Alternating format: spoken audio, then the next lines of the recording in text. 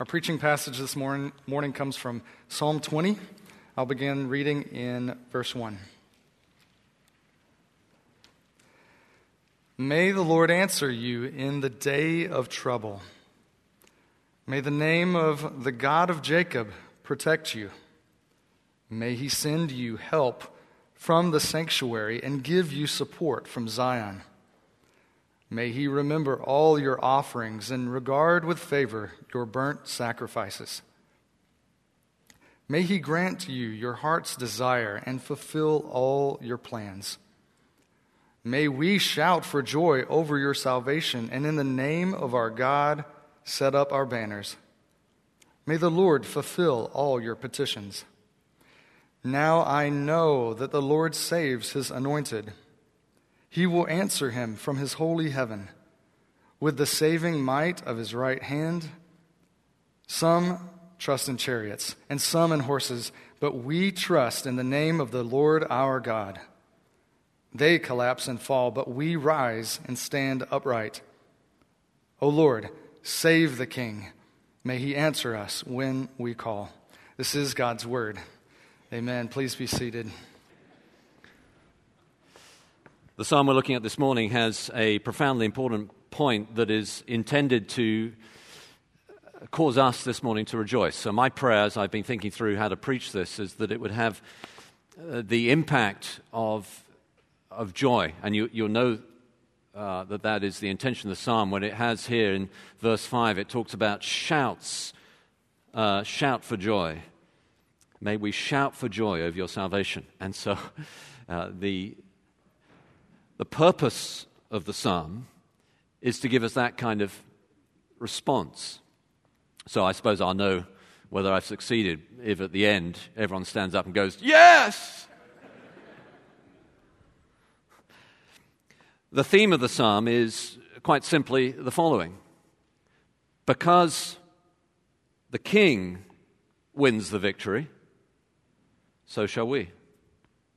Because the King, and in the context of the book of the Psalms, the king is King David, but the fulfillment of King David is the anointed king. The anointed means the Messiah. That's the Hebrew word for anointed, the Messiah, the Christ. Jesus, as we saw last week when we looked at Psalm 2, the book of Psalm is constructed in such a way that it reconnects our emotions to the Word in order to reconnect them to the Christ, the anointed, the king.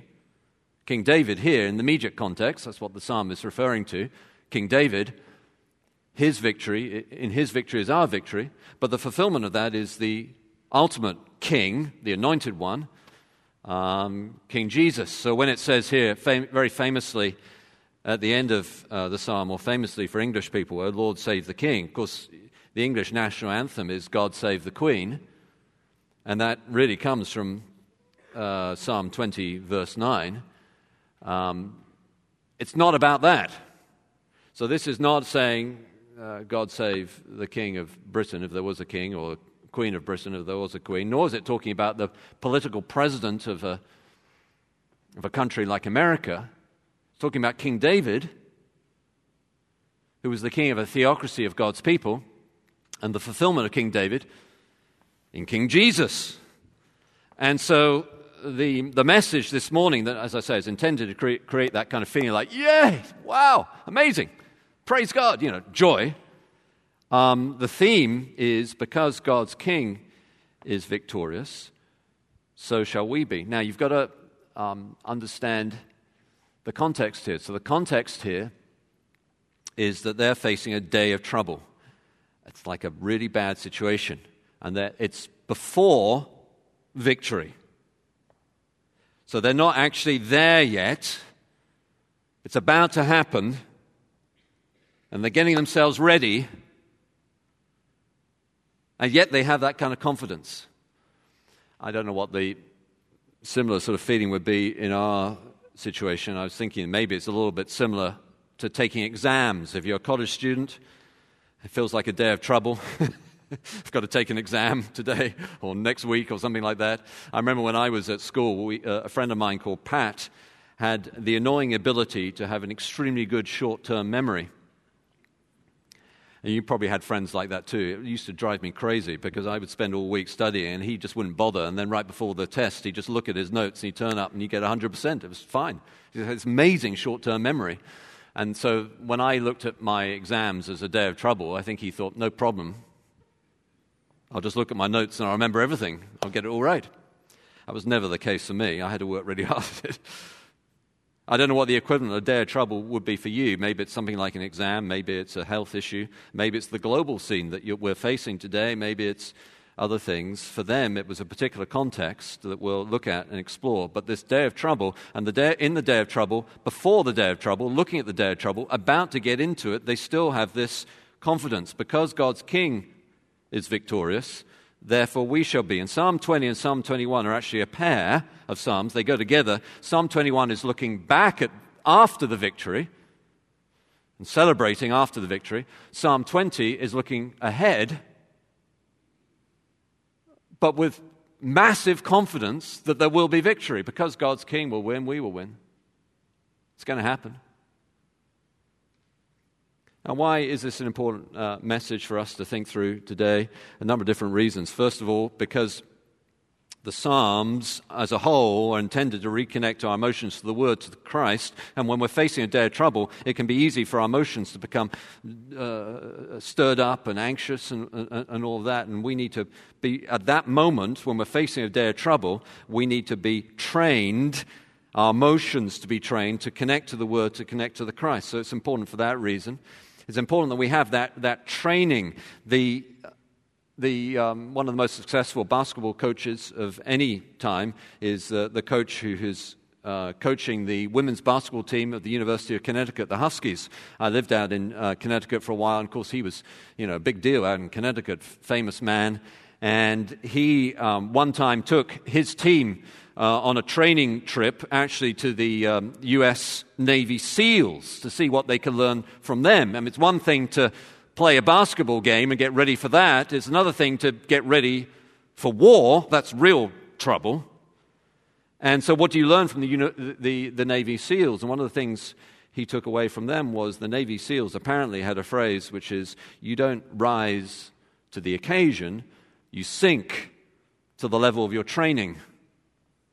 So you have to be prepared in advance. And this is going to prepare us for the day of trouble so that we're trained. It trains us to not be anxious and blown off course when we're facing a day of trouble. It will prepare us for that. But then in addition, this is significant, this message here in the Psalm, because it's teaching us a theological truth that is rarely taught.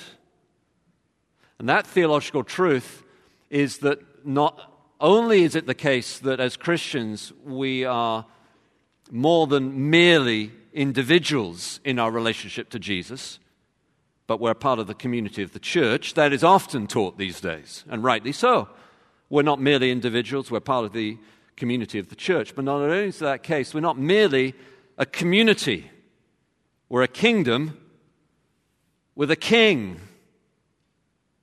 And his victory, because we're a kingdom with a king, his victory means that we'll be victorious. We're not just a communitarian group, a community. We're a kingdom with a king. And his victory is our victory. And that gives us the kind of confidence and I hope the kind of joy that we should have at the end of this, looking at this psalm together. So let's look at it and see how it teaches us that because God's king is victorious, therefore we will be.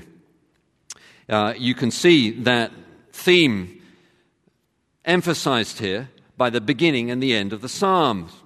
So right at the beginning it says, may the Lord answer you in the day of trouble. And in the end, verse 9, may he answer us when he call. That's a context in which they have confidence. And actually, the translation in most of our Bibles kind of hides the deliberate repetition that the psalm intends at the beginning and the end. Literally, in the Hebrew, it is, may he answer us on the day we call, mirroring, reflecting the language of the beginning, may he answer you in the day of trouble. So the day of trouble is the day when we call. It's that day. They're facing a specific context, a specific day, a specific time of trouble, that they're looking at, and they're asking that God would answer us on that day of trouble, when we call. What was that day? We don't know for sure, but in all likelihood, the context was as follows. From this psalm, we know that by this time, David, by the time the psalm was written, David was in Jerusalem, and the ark had been taken up to Jerusalem, because it says in verse 2, may he, that is God, send you help from the sanctuary and give you support from Zion. Zion is David's city, the city of Jerusalem, and the sanctuary is where the Ark of the Covenant is. So we know that the Ark of the Covenant, by the time of the writing of this psalm, was in Jerusalem. So he's won that victory. He's now in Jerusalem and established as the king, and yet there's another day of trouble about to happen. And that day of trouble almost certainly is 2 Samuel chapter 10, when they're about to go into battle against the Syrians at the time. And they're facing that battle, and it's going to be a serious battle because the Syrians outgun them, outmuscle them, have technology that they do not have in their military capacities, and it's a real day of trouble. So we're told in verse 7, some trust in chariots and some in horses, but we trust in the name of the Lord our God. And so in the context of the military pressure that Israel in the Old Testament felt from the surrounding nations at the time, the Syrians and other nations had chariots and horses. It was the latest technological innovation in military warfare, but the Israelites did not. Almost certainly the Israelites at the time fought on foot. They were foot soldiers. And so they're outgunned, outmuscled. The technology of the surrounding nations about which they're about to confront in battle, it looks like it's a real day of trouble. That's the context. So they're in Jerusalem. David is established as the king. The ark has come to Jerusalem, and now there's a battle about to ensue that isn't a civil war between David and Saul, but is now between David and the kingdom and the surrounding nations at the time. And they have chariots, they have horses, they have airplanes, they have tanks. And they've just got foot soldiers, and that's it. It's a day of trouble.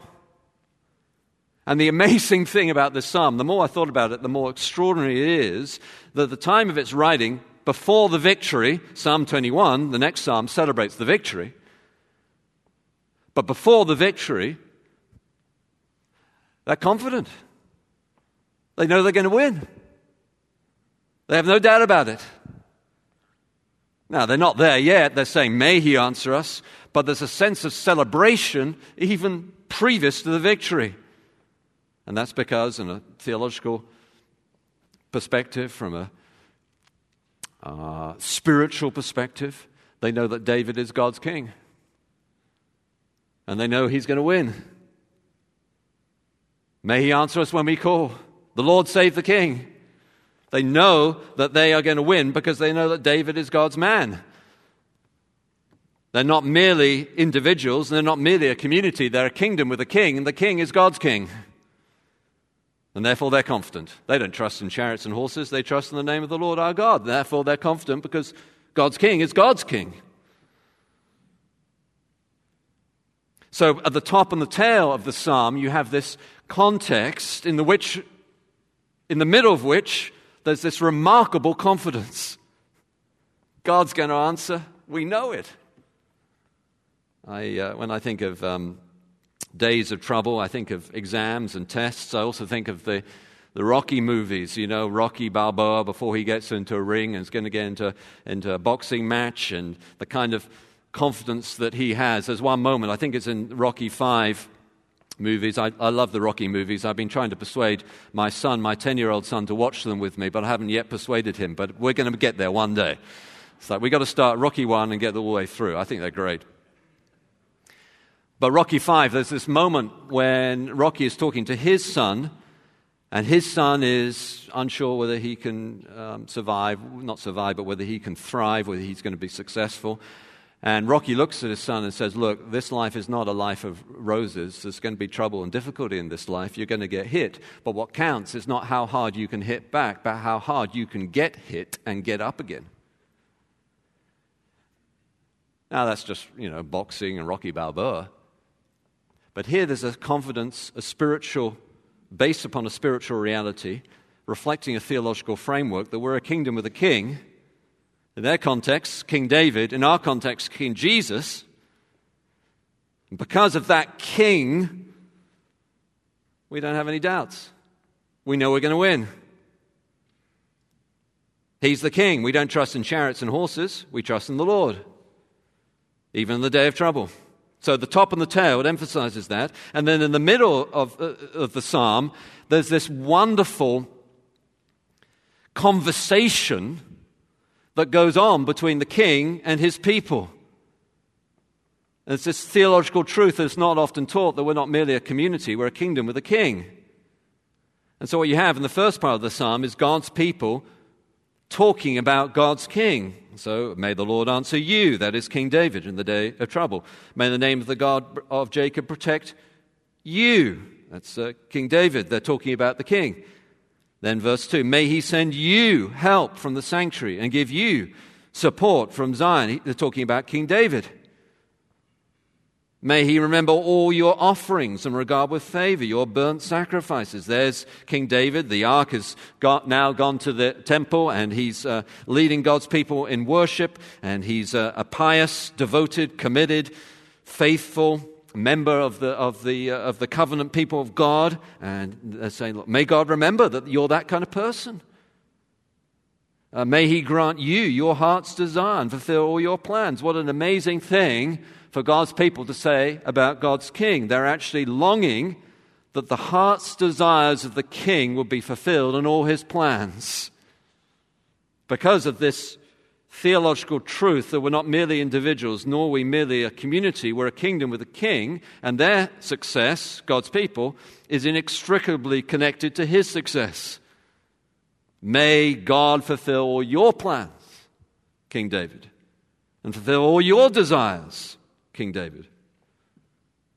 And so, because of that, verse 5, may we shout for joy over your salvation. Salvation there reflecting the broader meaning of salvation. Not we think of salvation as merely sort of individualistic, I've prayed a prayer kind of salvation, but salvation biblically has a much broader, bigger connotation.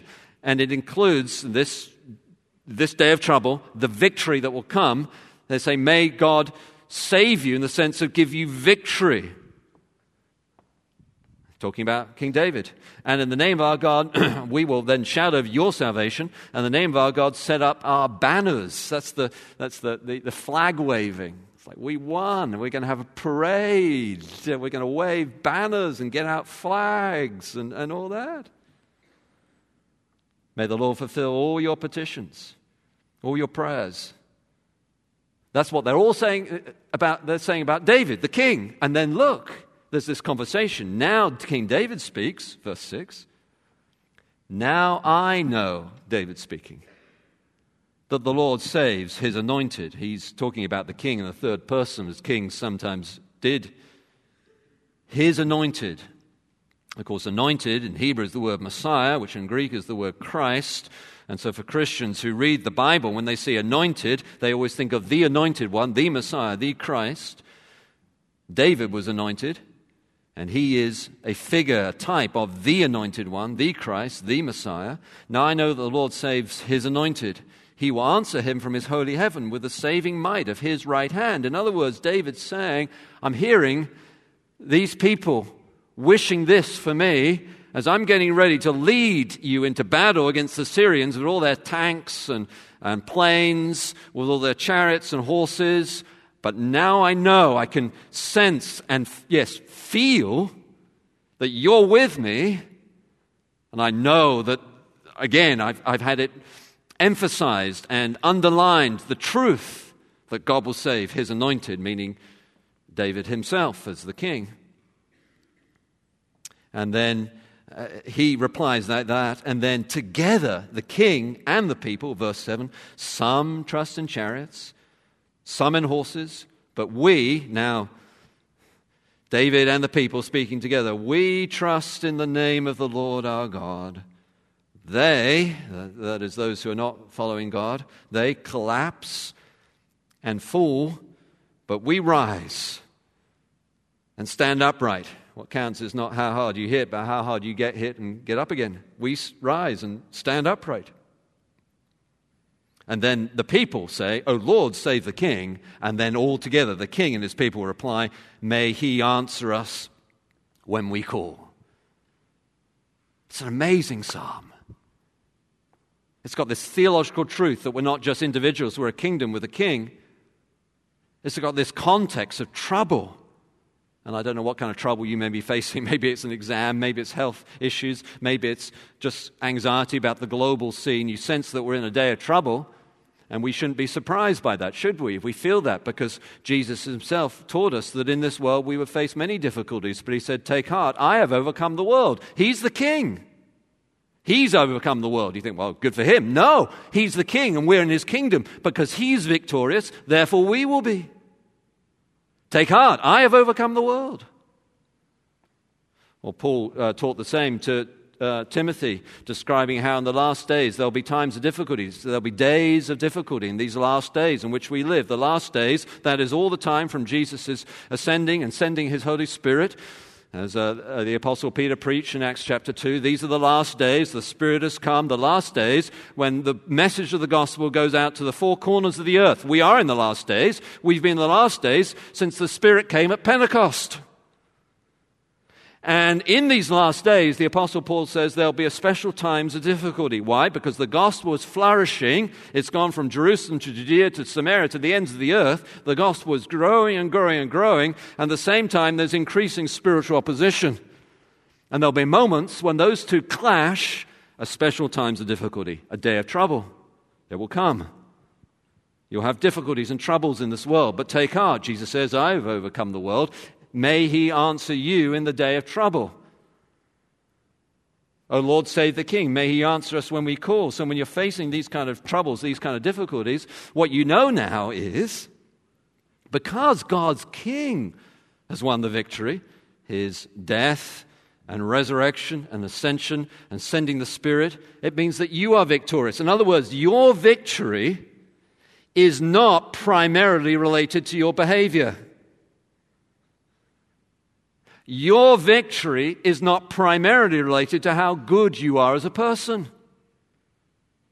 Your victory as a Christian is not primarily related to how clever you are, whether you've read all the right commentaries, whether you understand Greek and Hebrew.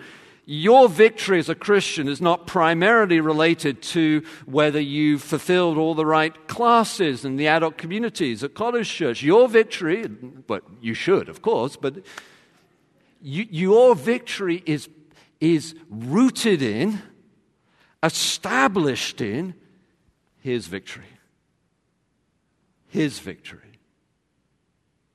Oh Lord, save the king. Give the king victory. And then we'll shout for joy. Why? Because we're a kingdom with a king. And he's won. And therefore we will win. I think it's mind-blowing. Should change every way you look at your life. You know, all these self-help books that tell you that the way to have victory is to follow this or that technique, to manage your time more effectively, and then there are all the books that tell you the way to have victory is to do this good thing or that good thing and all the rest. And here, the Bible's saying, actually, no, your victory is related to his. And if you're a Christian this morning, you're in Christ. And he's risen. And therefore in him you spiritually have been raised from the dead. And one day you will, on that day of trouble, the day of your death, which will come, you know you will be risen from the dead. You will rise to see him. Why? Not because you're a good person. Not because you know Greek or Hebrew. Not because you listened to Dr. Josh Moody's sermons for several years without falling asleep once. But because he rose. We're a kingdom with a king. And we're inextricably connected to him. And he won. And therefore we know we will. So I need some help to put that into real practice this morning. Let me give that to you just a few ways, 3 ways to put this into practice for us this morning. And here's the first: don't trust. Let me just get a sip of water there. Don't trust in chariots. Look at verse 7. Some trust in chariots, and some in horses. Now, there's nothing wrong with horses. There's nothing wrong with chariots.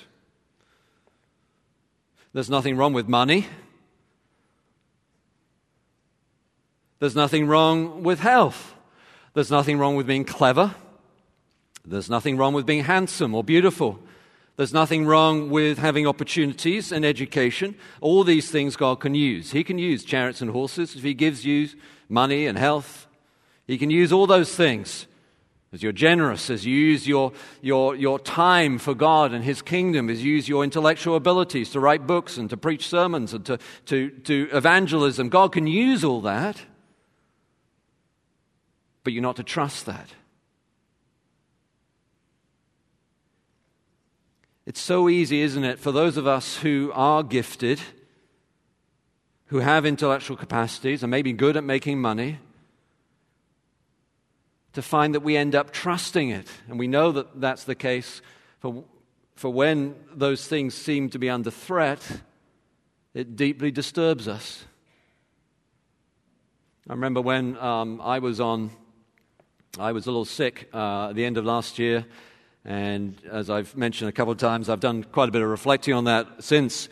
One of the interesting things was when I had a lot of pain and I was under some morphine, as I think I may have mentioned a couple of weeks ago or something like that. I had some morphine and I had significant pain, and then I came out of hospital and I found that when I was on morphine, like I've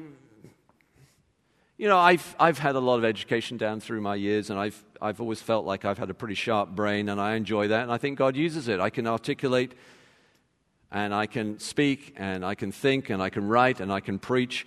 I tell you though, when you come out of surgery, and you're lying on your back there, and you're speaking to the nurse, I didn't feel as mentally sharp as I normally do, unsurprisingly. I didn't find that easy.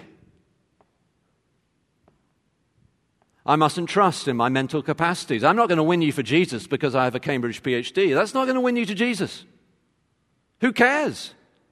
What matters is Jesus is the King. I've got to trust Him and His spiritual power to persuade you of His reality. Same with you maybe about money. You look at the stocks right now and you think, well, they're not quite as good as they were in December. Maybe it makes you anxious. But we're not to trust in chariots. And for many Christians today, that translates to not trusting in politics or politicians. This king is not the Queen of England, and this king is not the President of the United States or the Senator of Illinois or the mayor of this city. Our trust is not in them. Now, I'll never preach politics from this pulpit one way or the other because that's not my task. My task is to preach the gospel. And of course, it is important that you develop in your own mind a conscience and a biblical clarity about who to vote for. It's part of your responsibility as a citizen of this country, of course.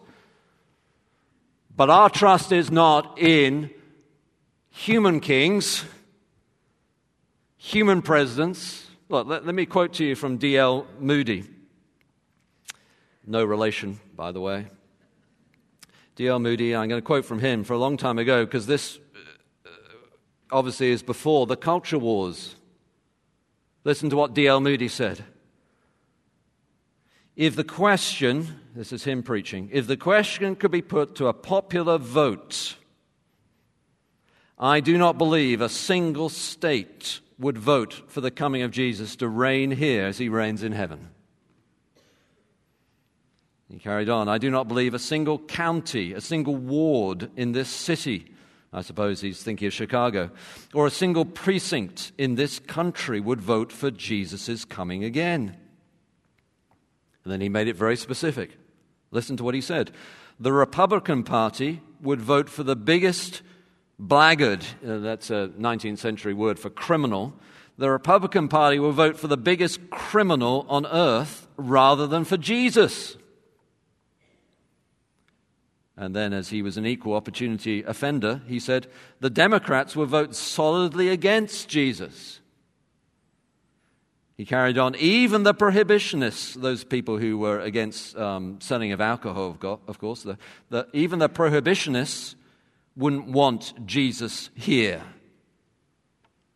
And then he must have looked out at his congregation and realized that his rhetoric had lost some of them. And so he said this, I see some of you shaking your heads.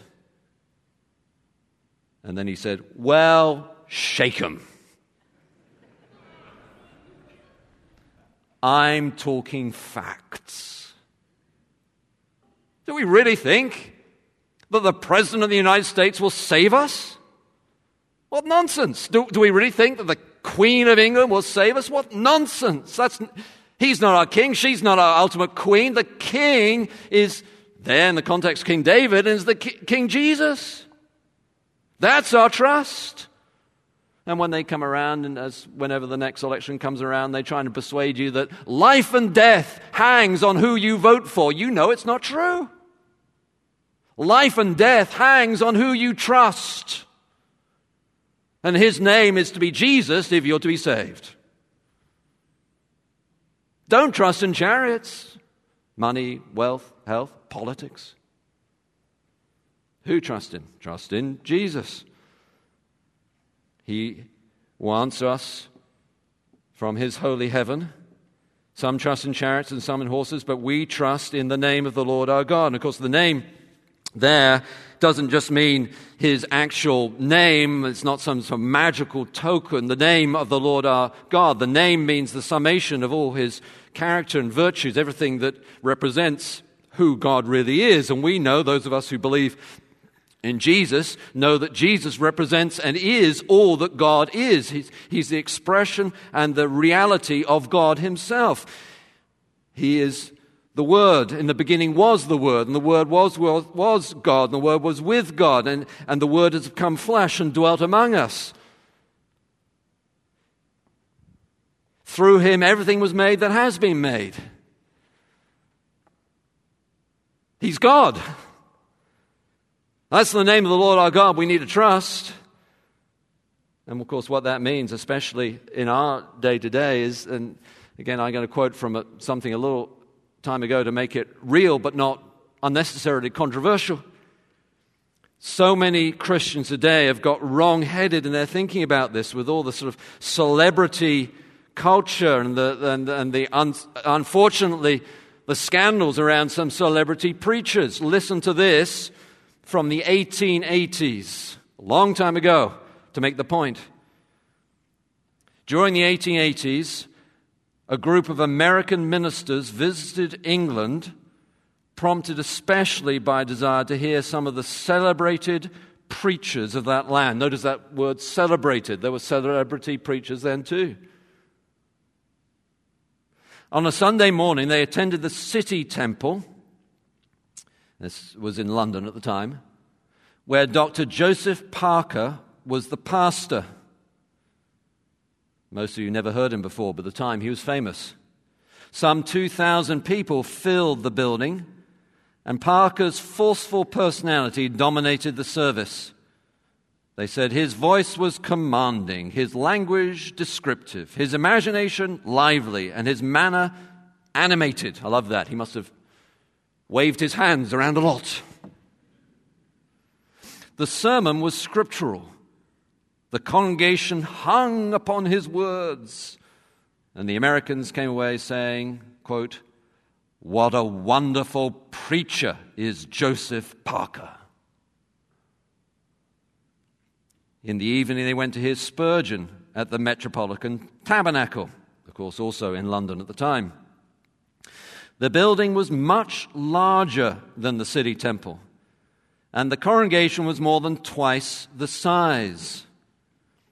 Spurgeon's voice was much more expressive and moving, and his oratory noticeably superior. But they soon forgot all about the great building, the immense congregation, and the magnificent voice. They even overlooked their intention to compare the various features of the two preachers. And when the service was over, they found themselves saying, "What a wonderful Savior is Jesus Christ."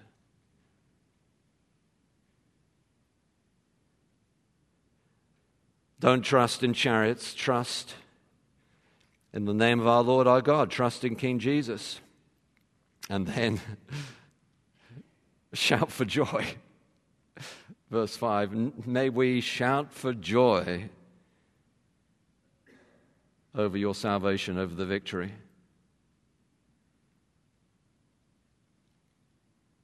We rise and stand upright. We shout for joy. Eastern Europe is, of course, in the news at the moment.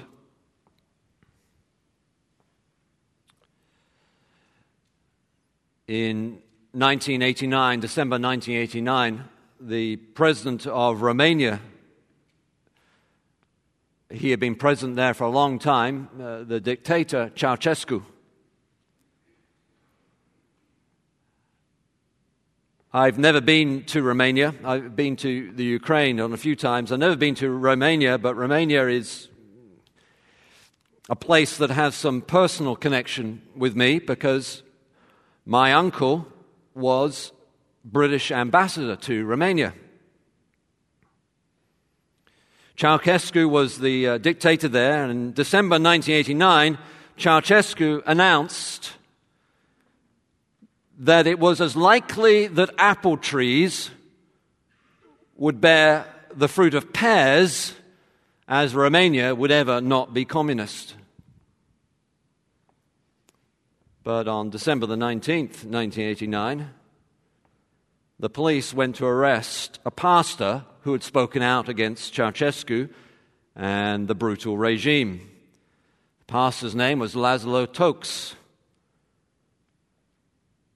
His church got wind of the fact that they were going to arrest him, and they gathered outside his apartment, hundreds of them, to protect him.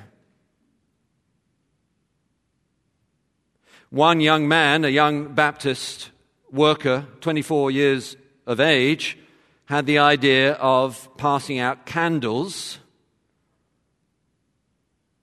and the Christians there, one by one, lit the candles and stood to protect their pastor. The police opened fire, and that young man who had had the idea about passing out the candles was shot and taken to hospital and injured so badly that he had to have his leg amputated. The pastor, Laszlo Tokes, went to visit him in hospital, and the young man said this: "I've lost my leg, but I'm so happy. I was the first to light the candle."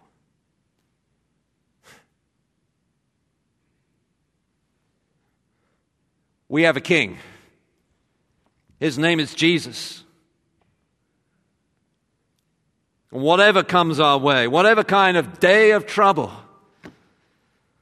we have the victory secure and certain, and therefore we rejoice. Let's pray together. Our Lord God, we thank you for this psalm. We thank you for its confidence, and we pray that that confidence would be ours as well. And we pray this in Jesus' name. Amen. Amen.